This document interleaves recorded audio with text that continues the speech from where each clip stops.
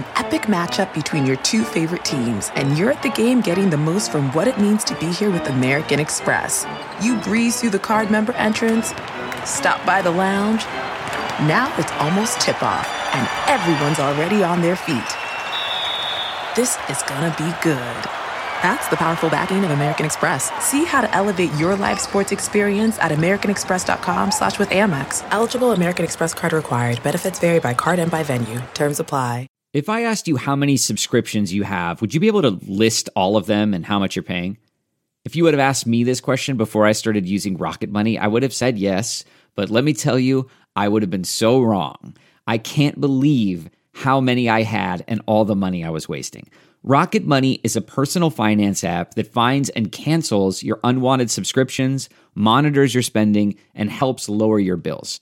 Rocket Money has over 5 million users and has helped save its members an average of $720 a year with over 500 million in canceled subscriptions. Stop wasting money on things you don't use. Cancel your unwanted subscriptions by going to rocketmoney.com/Wondery. That's rocketmoney.com/Wondery. rocketmoney.com/Wondery.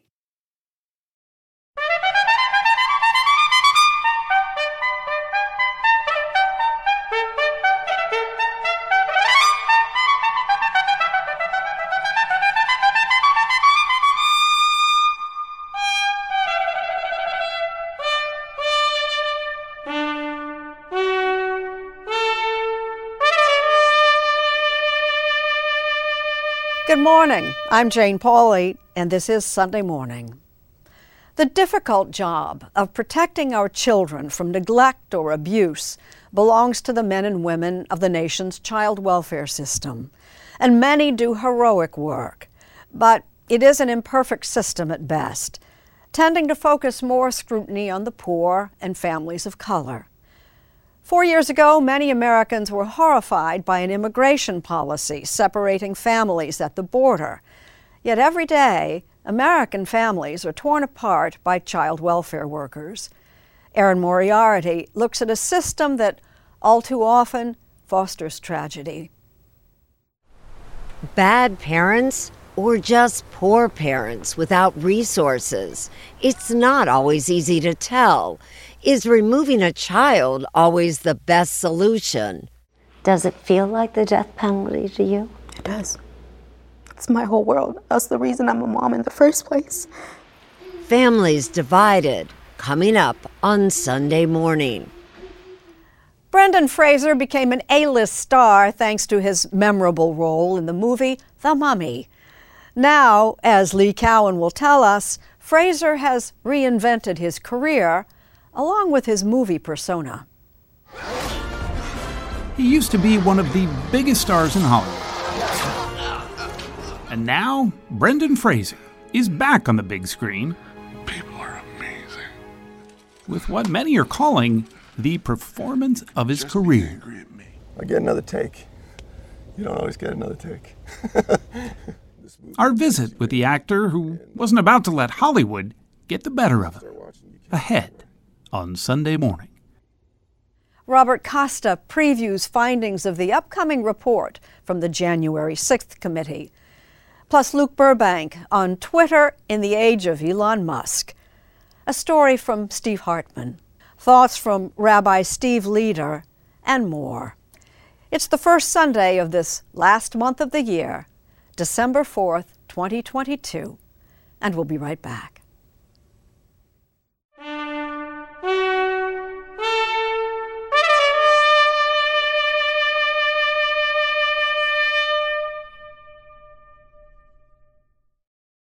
In the weeks since Elon Musk acquired Twitter, the modern-day town square has been shaken to its core. Will the bluebird find happiness when the dust settles? Here's Luke Burbank. Twitter may not be the biggest social media platform out there, but it's certainly one of the most influential. With that single inflammatory tweet, Roseanne's rising star imploded today. President Trump apparently has a lot on his mind, at least according to his Twitter account. I will name it a Twitter revolution. Because what happens on Twitter doesn't just stay on Twitter. which might be why this guy, the world's richest man, Elon Musk, is such a fan. There was an old thing. I like the shaver, so Victor Kiam. Do you remember that? Yeah, I bought the company. I bought the company. So impressed, I bought the company. Musk bought the company for an eye-popping $44 billion, despite the fact that Twitter, which relies on advertising for much of its revenue, has turned a profit in only 2 of the last 10 years. Since his takeover, Musk has fired or accepted resignations from about 2/3 of Twitter's staff. If you looked at it as a business, you'd have to say, no, stay away from this. But it's sort of like buying a yacht or a baseball team or for a rich person, and this is interesting to him. Kara Swisher is a tech journalist and podcast host who's known Musk for over 20 years and has interviewed him extensively. Lately, though, he hasn't been such a fan of her coverage of him. He thinks he can reform it. Since buying the company, Musk, a self-proclaimed free speech absolutist, has invited back some users who'd previously been banned or otherwise restricted. He's fired employees who've tweeted criticisms of him, and he posted and then deleted what one commentator called the most expensive tweet ever, a conspiracy theory about Nancy Pelosi's husband. Expensive because there's speculation that that tweet, and many others from Musk, have caused advertisers to flee Twitter in droves. Now he's antagonizing advertisers and calling them woke. Advertisers will advertise on Satan Inc. if it'll sell a Fitbit. I mean, honestly. A documented rise in hate speech since Musk's takeover came to a head this past week after the rapper, formerly known as Kanye West, tweeted a photo of a swastika, prompting Musk to suspend his account. Anything that's more moderated, and I'm using the word moderated, not censored, tends to do better with users, with advertisers, with the entire experience. But Musk thinks Twitter's prior management unfairly stifled conservative speech. On Friday, when reporter Matt Taibbi tweeted a trove of internal emails purporting to prove Twitter's liberal bias, Musk retweeted the thread approvingly. In the days before the 2020 election, Twitter made the decision to not allow people to post the New York Post story about Hunter Biden's laptop until they could try to figure out whether or not that was part of a government influence campaign. Alex Stamos is the former chief security officer at Facebook and says the Russian hacking of Democratic National Committee emails in 2016 made Twitter wary of foreign influence campaigns. And then they decided, since it was going to get covered, that they should allow it to be posted. So they did make a mistake, but the idea that it affected the election is just ludicrous. For some, Twitter's suppression of that article became a First Amendment issue, but Kara Swisher thinks that misses the point. It's gotten sucked up into a free speech conversation or a First Amendment conversation, largely by people who've never read the First Amendment, because it's about government shall make no law. That's all it says, folks. And so companies certainly can, and they certainly do.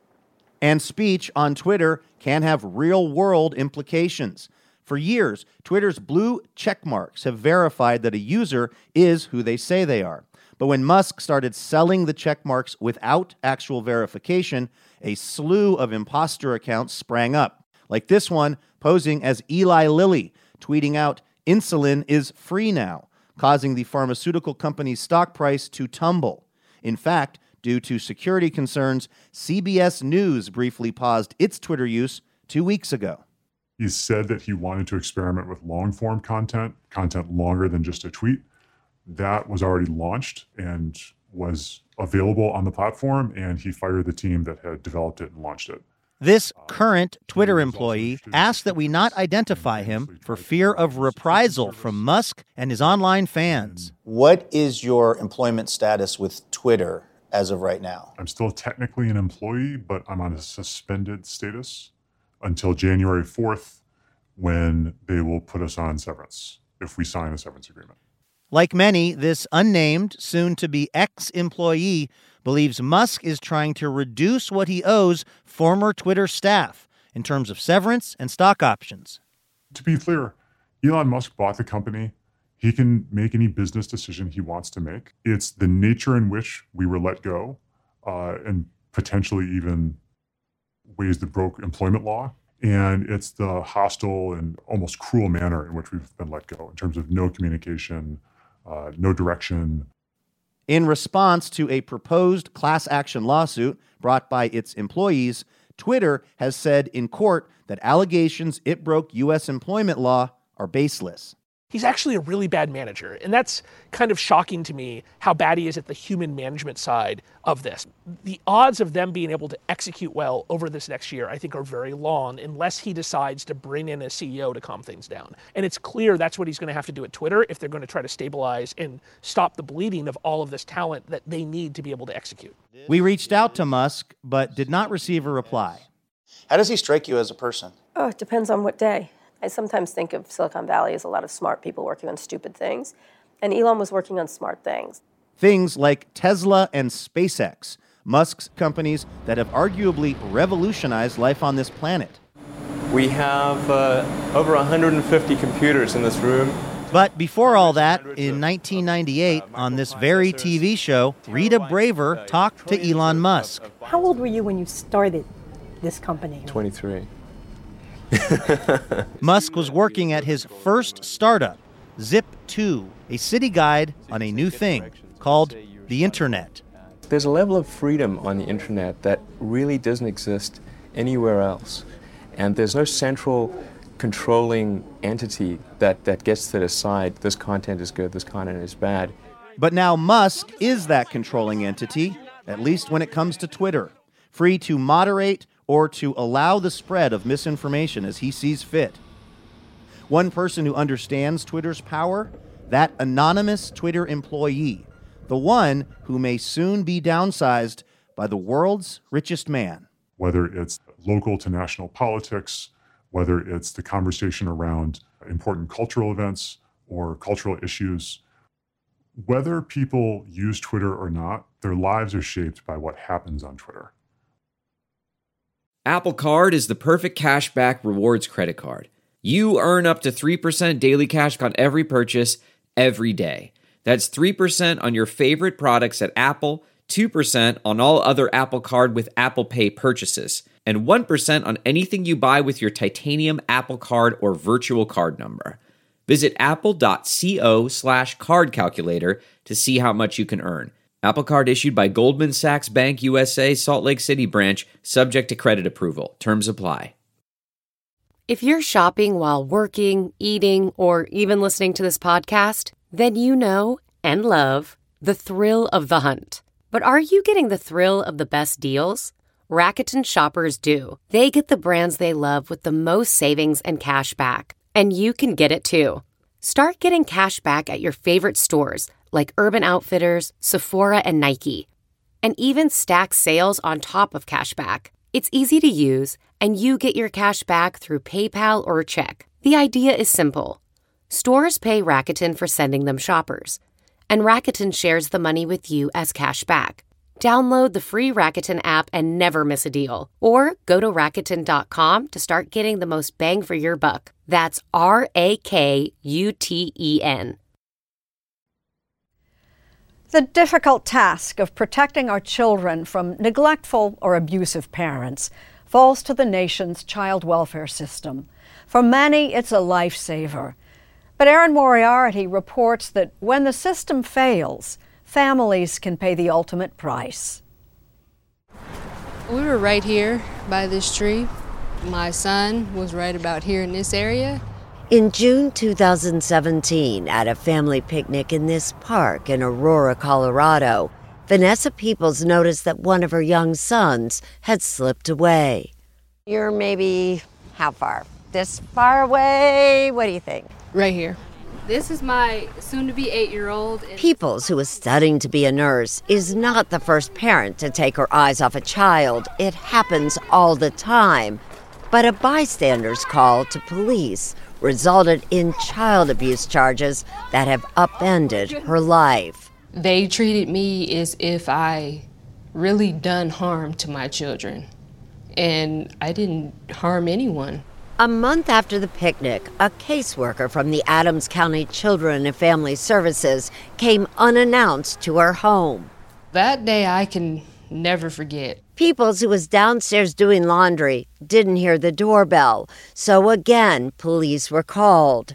At that moment, I'm coming up the stairs thinking I'm going to get my kids, and I have a gun pointed in my face. Even when it was clear the children were not home alone, the police didn't leave. Damn! The door ain't getting closed right now. What happened next is not easy to watch. Watch out, hey, behind you. When Peoples objected to the way police treated her mother, who had just come home, officers physically restrained her. Stay back. Get your goddamn head up on my partially dislocating her shoulder in the process. When the officer had slammed me down on the floor, I looked my son dead in his face, and it was just the look of pain. I was treated like an animal.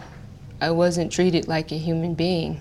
What's your name? I don't know. I didn't do anything. Peoples, who had no criminal history, was taken to jail, charged with child abuse and obstructing an officer. The part that really got to me, I seen the look on that social worker's face when it happened. And she didn't say anything. She just stood there. There are certainly times where the state needs to be involved. This was not even approaching one of those cases. Erica Grossman, a civil rights lawyer, sued the Aurora police on Peoples' behalf, accusing officers of excessive force. Was there any indication that there were weapons inside the home? No, there was absolutely zero indication. A police internal investigation determined that the use of force was lawful, but the department settled the case, and the charge against Peoples for obstruction was dropped. Still, the one alleging child abuse was not. Once you ring the bell of the state, it's a tragedy. You can't unring it. It's almost impossible to get out of that. Colorado child welfare officials say they cannot discuss the case, but that the violence that Peoples experienced is unusual. Still, what happened next is not. Peoples was required to follow a strict service plan, much at her own expense, and allow twice-weekly inspections by caseworkers. I had to pay for a drug test. I had to pay for parenting classes. I also had to pay to be on probation. Unless the treatment of a child makes headlines, for example, when a child dies, Americans rarely think about the agencies charged with child protection. So the system that handles more than 3.5 million cases a year gets little public scrutiny, in part because the people most affected are poor. Part of the propaganda that this system uses to convince the public that it's actually a benevolent, caring system is the very terms that are used to describe it. Child welfare, foster care, child protection. University of Pennsylvania professor Dorothy Roberts has written extensively about the child protection system. I prefer the term family policing system because that really describes what the system does, to investigate, to accuse, to tear apart. And the numbers don't lie, says Roberts. Black families are twice as likely as white families to be impacted. More than half of Black children in America will be subjected to a child welfare investigation at some point before they reach age 18. The care of poor or abandoned children used to be handled by private charities and orphanages. But when the growing use of X-rays in the 1960s revealed that children were suffering abuse at home, the government got involved.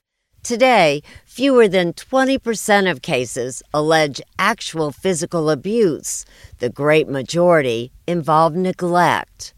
Neglect is usually confused with poverty. Neglect is defined by most states as parents failing to provide the resources that children need, like clothing or food or secure housing. And those are usually caused because parents simply can't afford them. Every 2 minutes, a child is removed from his or her home. There are now more than 400,000 children in foster care.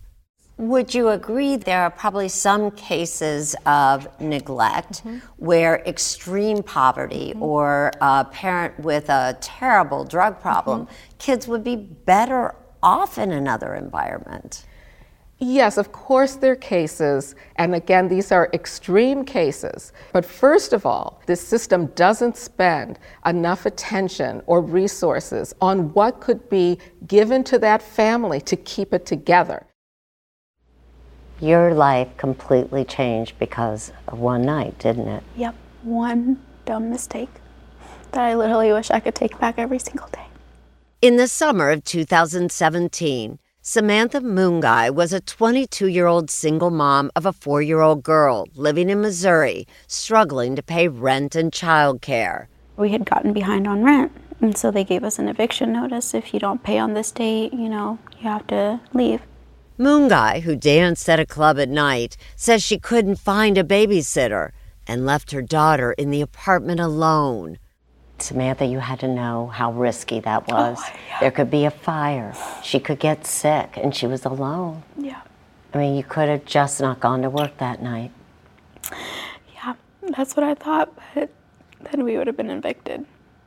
And then what do I do next? When she got home that morning, she discovered her child had gone to a neighbor's apartment, who called police. The child was placed in foster care. Moonguy agreed to follow a plan to get her back. How often were you able to see her? Once a week. That's not enough. Although records show her daughter struggled to adjust to foster care, Moonguy was never allowed to spend time alone with her or bring her home.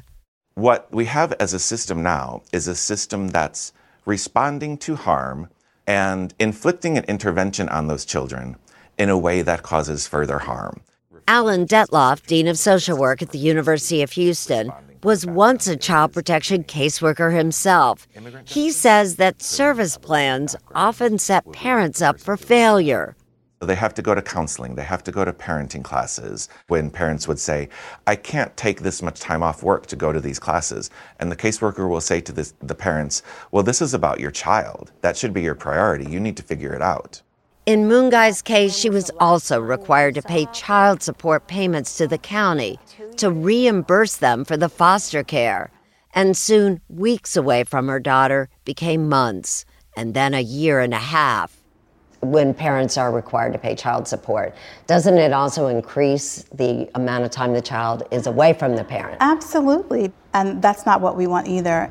Asia Schomburg is Associate Commissioner for the U.S. Children's Bureau. This past summer, her office recommended that state and county agencies stop charging struggling parents for foster care. But it's not enough, says Professor Roberts. She and others say the entire system needs to change. This system is a $30 billion system. It would be so much more beneficial for children to take those $30+ billion and give it directly to families for meeting their children's needs, to spend it on housing, on clothing, on food, on medical care. What do you say to people who say the system needs to be completely dismantled? We don't want 400,000 children in foster care. There may be children and families out there that need the help and are getting the help that they need.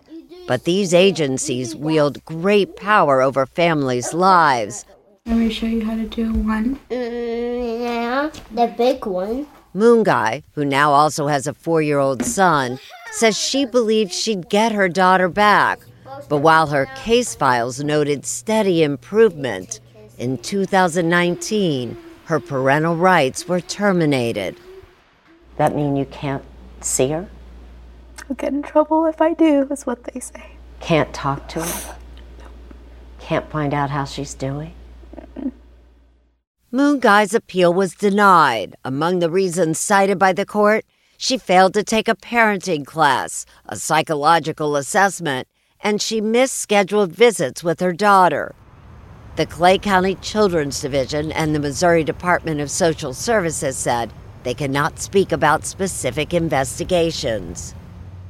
What bothers me is she doesn't think I love her.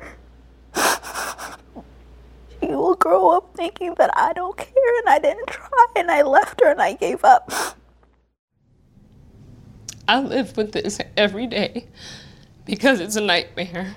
It's been more than 5 years since Vanessa Peoples' son wandered off in the park. She never lost her children, yet Peoples is still dealing with the repercussions. In January 2018, she pled guilty to reckless endangerment of a child rather than risk jail.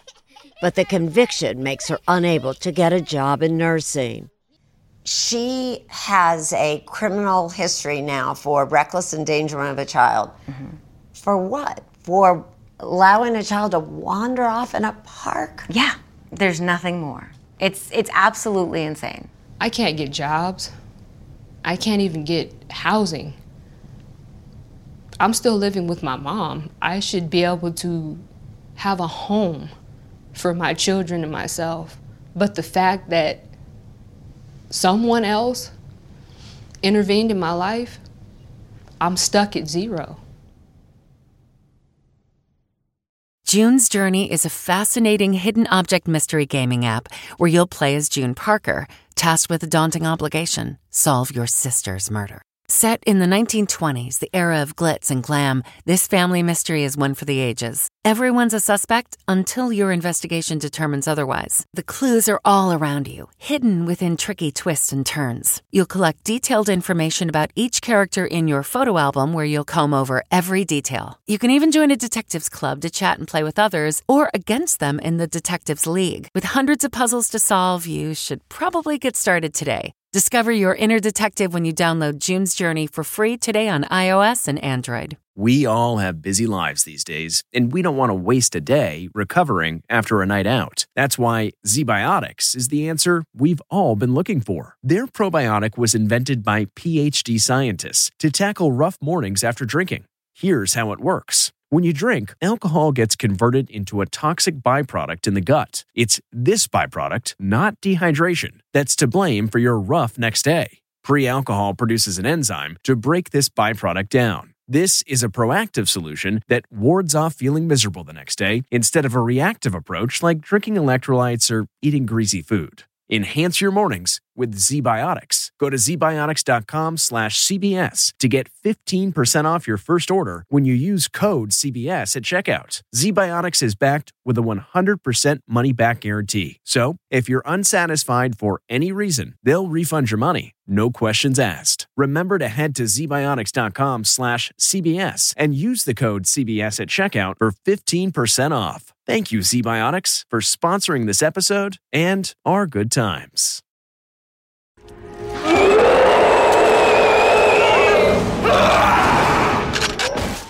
The Mummy made Brendan Fraser an action movie superstar, but he's trying something completely different and getting rave reviews. Lee Cowan is in conversation with Brendan Fraser. We didn't expect Brendan Fraser to build us a fire, especially since he had a pretty nasty cold.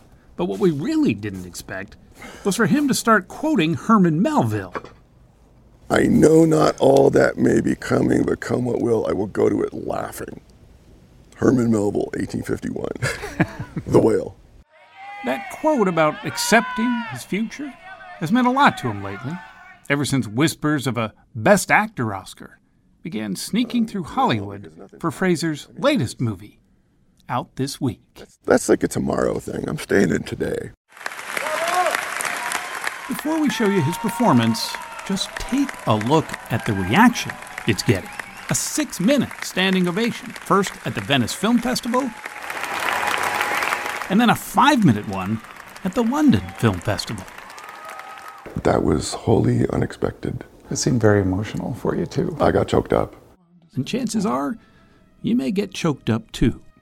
Do you ever get the feeling that people are incapable of not caring?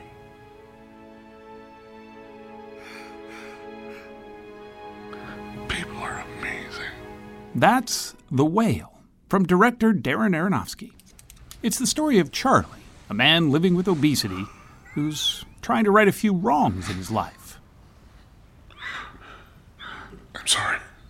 Don't. Fraser says it is the most demanding role of his long career, and one of the most controversial. He worked with the Obesity Action Coalition to make sure his performance of Charlie was done with respect and empathy. I really hate you for putting me through this again, you know that?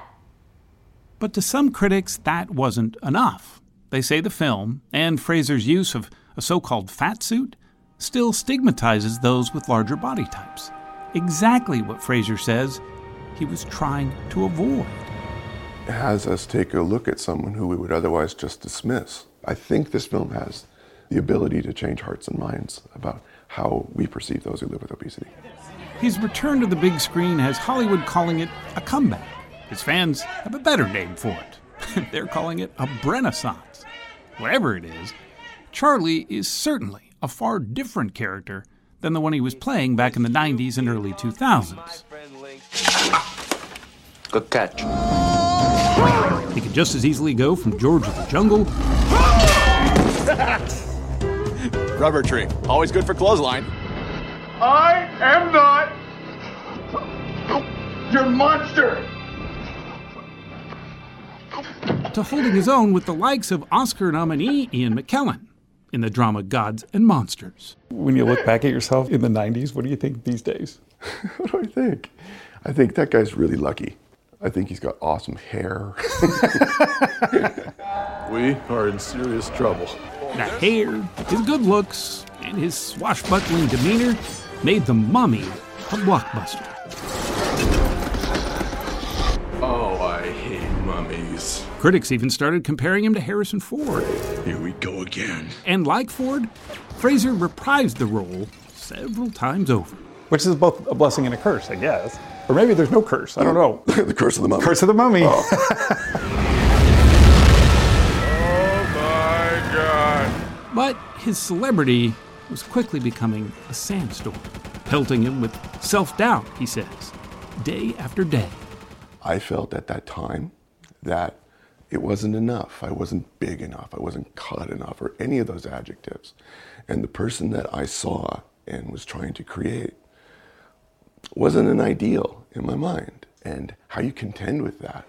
Just how he contended with it was to back off, to reevaluate his priorities and let the Hollywood merry-go-round spin off on its own for a while.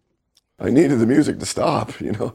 We can put actors on pedestals and then knock them off so quickly and so easily. It's almost like that's the game. So I just got rid of the pedestal. I just wanted to be myself. I'm going to put this over there and then miss like that. Yeah. So he picked up a hobby, archery. He says there's something about releasing an arrow into the wind that's become, for him anyway, both calming and cathartic. Whistling arrowhead. It's so cool. That smile, though, quickly went away when our conversation turned to one of the most painful chapters in his life. It was causing me emotional distress. It was causing me personal distress. In 2003, he says the former president of the Hollywood Foreign Press Association, Philip Burke, groped him during a luncheon at the Beverly Hills Hotel. Burke has consistently denied the allegations, saying he only pinched him as a joke. But to Fraser, the intent didn't matter. But it sounded like it really derailed everything, right? Well, yes, because there's a system in place that is about power. And I had played by the rules up until that point. And I felt like, okay, now suddenly I've been violated and it has gone too far and I will no longer abide this. He waited 15 years before he finally went public in a 2018 GQ article. Had it not been for the Me Too movement, he says, he might not have come forward at all. I spoke up because I saw so many of my friends and colleagues who at that time were bravely emerging to speak their truth to power, and I had something to say too.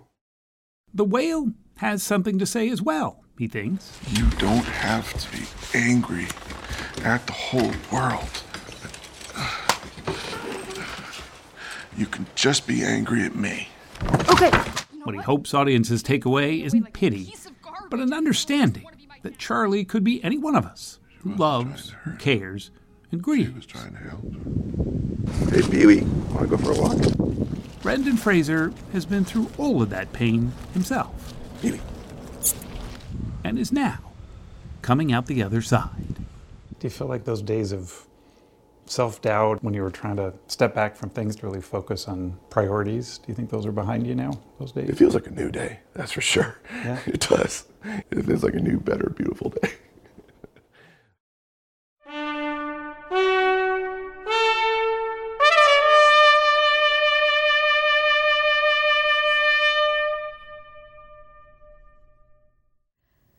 From Steve Hartman this morning, proof that love does indeed conquer all.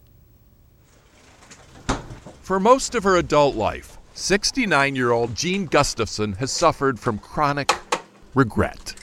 Can't turn back the clock. I wish I could. Would you do anything different? Yes, I would have married him. I would have married him. As we first reported a few months ago, what Jean so regrets is breaking up with her college sweetheart, So this was the spring of '72. a guy she met in the German club at Loyola University in Chicago. This is Steve and I in the back here. Jean says he would have made the perfect husband A lot of memories here. if only he'd been white. My mother was absolutely livid. I mean, What did she say? what didn't she say? How could I disgrace the family? It was not pretty. Partly because of those pressures, Jean broke up with Steve Watts and never saw him again. Until last year, when she tracked him down at this Chicago nursing home. What I found was sort of a broken man. Like Jean, Steve was divorced with no kids. But life for him had been much harder. He'd fallen on terrible times. He was homeless, had 2 strokes, and was almost unrecognizable the day Jean walked back into his life. But he's still the wonderful, gorgeous man that I knew. Did all those feelings come rushing back? Yes, for both of us. And so, with her mother no longer in the way, Jean made arrangements to move Steve from the nursing home to her home in Portland, Oregon. Sleeping. I feel terribly lucky that I get a second chance. Steve? Steve's health issues have left him bedridden, but his mind is sharp and his heart young. In fact, if you listen closely, you can still hear his devotion, unwavering after all these years. Always love Steve. Racism drove its wedge, and love wormed its way back, permanently. A few weeks ago, 43 years after her mom laid their love asunder, Jean and Steve were married. Newlyweds, now well on their way to making up for a lifetime of lost time. This episode is brought to you in part by Audible, your go-to destination for thrilling audio entertainment. Whether you're looking for a hair-raising experience to enjoy while you're on the move or eager to dive into sinister and shocking tales, Audible has an exclusive collection of thrillers from best-selling authors that will keep you on the edge of your seat, like The Guest List by Lucy Foley. Experience stories like never before, where every chilling detail is brought to life by captivating sound design. Plus, as an Audible member, choose one title a month to make yours forever. And now, new members can try Audible free for 30 days. Just visit audible.com/WonderyPod or text WonderyPod to 500-500. That's audible.com/WonderyPod or text WonderyPod to 500-500.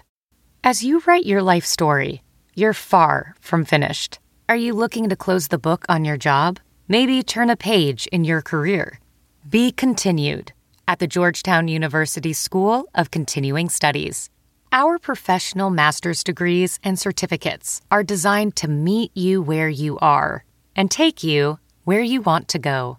At Georgetown SCS, the learning never stops, and neither do you. Write your next chapter. Be continued at scs.georgetown.edu/podcast. The January 6th committee is expected to release its highly anticipated findings any day now. Our preview comes from Robert Costa. Did you go to the rally in the presidential motorcade? I was there, yes. After more than 1,000 interviews and hours of televised hearings, one of the highest profile congressional investigations since Watergate, the January 6th committee will soon release a sweeping report. I made it clear I did not agree with the idea of saying the election was stolen and putting out this stuff, which I told the president was bull. The looming question, will the report urge the Justice Department to prosecute former President Donald Trump? On January 6th, Trump knew the crowd was angry. He knew the crowd was armed. He sent them to the Capitol anyway. For now, the committee is coy. But Maryland Democrat Jamie Raskin, one of its leading members, has reached his own personal conclusion. People want to know, does Congressman Jamie Raskin believe Donald Trump committed a crime or not? Well, absolutely. I mean, for one thing, there's this mega offense of coup and insurrection against the constitutional democracy. But then that mega offense includes hundreds of statutory criminal offenses. And I think, speaking personally, that Donald Trump could be prosecuted for several of them. But this report could be the basis, in your view, for prosecution. Could be. Yeah, I think that it could be. It was Donald Trump who sent out the tweet, heard around the alt-right underworld to gather on January 6th. And he wanted to ride in like Mussolini on the shoulders of the mob so that he could seize the presidency. This past Thursday, Raskin and David Remnick, editor of the New Yorker magazine, sat down to discuss the potential impact of the report. They paired up since Remnick will publish the report as a book, which will include an essay from Raskin, who received no payment. Are you confident people will sit down and read this report? I think in many ways that's the right question. I think about that all the time when we publish a 25,000-word piece in the New Yorker that's deeply detailed and fact-checked. And I've come to the conclusion over time that it's absorbed in different ways. Yes, there are the people that immediately read it. They hungrily read it. Then 2 weeks later is, by the way, did you look at that piece in the New Yorker? And it has an effect. Having an effect has been the committee's mission, but its work has been challenged by many in Washington, who declared the hearings would change few minds, even when the revelations were startling. Know that attempting to influence witnesses to testify untruthfully presents very serious concerns. We will be discussing these issues as a committee, carefully considering our next steps. The results of the midterm elections, where Trump allies took a beating, cracked open that conventional wisdom. Had we lost those elections by 40 or 50 votes, as various pundits and strategists and historians were predicting, undoubtedly everybody would have been saying the Democrats should not have focused on the Constitution and democracy. The Democrats should have not focused on reproductive freedom and the rights and liberties of the people. Perhaps looking back, was the alarm loud enough? Well, we certainly sounded the alarm as vociferously as we could. I think that the American public grasped the essential elements of the story. Donald Trump was a guy who just would not take no for an answer from the American people and set about to overthrow an election. This past week, Oath Keepers founder Stuart Rhodes was found guilty of seditious conspiracy for a plot to keep Trump in power. The former president, who has announced his candidacy for 2024, has denied any wrongdoing and has refused to testify before the House committee. But Trump still faces multiple state and federal investigations. What would it mean for the country if there is, at the end of the day, no consequence for Trump? I think if there's no consequence for Trump, even if he loses, even if he kind of burns out the way a lot of commentators are suggesting that he's in the process of doing, I think that's a sad day, that there's no consequence. People are hungering for justice and for accountability and consequences here. Injustice runs free for a long time before the mechanisms of justice and the rule of law can operate. That's what it means to live in a free society. We don't just sweep people off of the street, even a tyrant like Donald Trump, and just declare them guilty and throw them in solitary confinement. So people should have patience, even though these trials are taking a long time, the grand juries are taking years. Yes, there have been more than 950 prosecutions, I think it is now. We've had dozens and dozens of people convicted. But I know that people feel that we need to make sure that accountability runs all the way to the top. Just because you're elected president or used to be president does not give you the right to engage in crimes freely. This Tuesday, a ceremony will be held in the Capitol Rotunda, honoring the U.S. Capitol and Metropolitan Police, who defended the center of our democracy. Our commentary comes from Steve Leder, Senior Rabbi of the Wilshire Boulevard Temple in Los Angeles. 10 years ago, I preached about transcending the Jewish victim narrative I was raised with. In America, we are accepted, free, and safe, I argued, so enough with the victim mentality. Fast forward to a former president dining with a white supremacist who compared Jews in crematoria to cookies in an oven. And a multi-billionaire with more than 50 million followers who said he wanted to go DEFCON 3 on Jews. Just before that Jew haters banquet, a prominent athlete promoted a film about Jew hatred. And a comic on Saturday Night Live observed, "There are a lot of Jews in Hollywood. A lot." He wasn't legitimizing the trope about a conspiratorial Jewish cabal running Hollywood. He was just saying. The line between free speech and Jew hatred is hard to define, but like sexual harassment, you know when you feel it. A lot of us are feeling it, and it is heartbreakingly sad. Sad because Jew hatred is so often promulgated by other marginalized communities. And sad because of privileged cultural exemplars claiming victimization by Jews. Are some Jews privileged? Yes. Are Ye, Dave Chappelle, and Kyrie Irving privileged? Yes. We are all privileged and disadvantaged in some ways. I can turn a phrase, but I can't dunk. More important than our differences is the one way we are all the same. We are all human, and if you prick us, we all bleed. To believe otherwise about Jews or anyone else is a danger to our nation and people's lives. A decade ago, I proclaimed from the pulpit America was different, better, and Jews should stop acting like all roads lead to Auschwitz. I still believe in America. We're not on our way to Auschwitz. But lately, it sure feels like we are on the wrong road, shamefully heading in the wrong direction. Thank you for listening. Please join us when our trumpet sounds again next Sunday morning.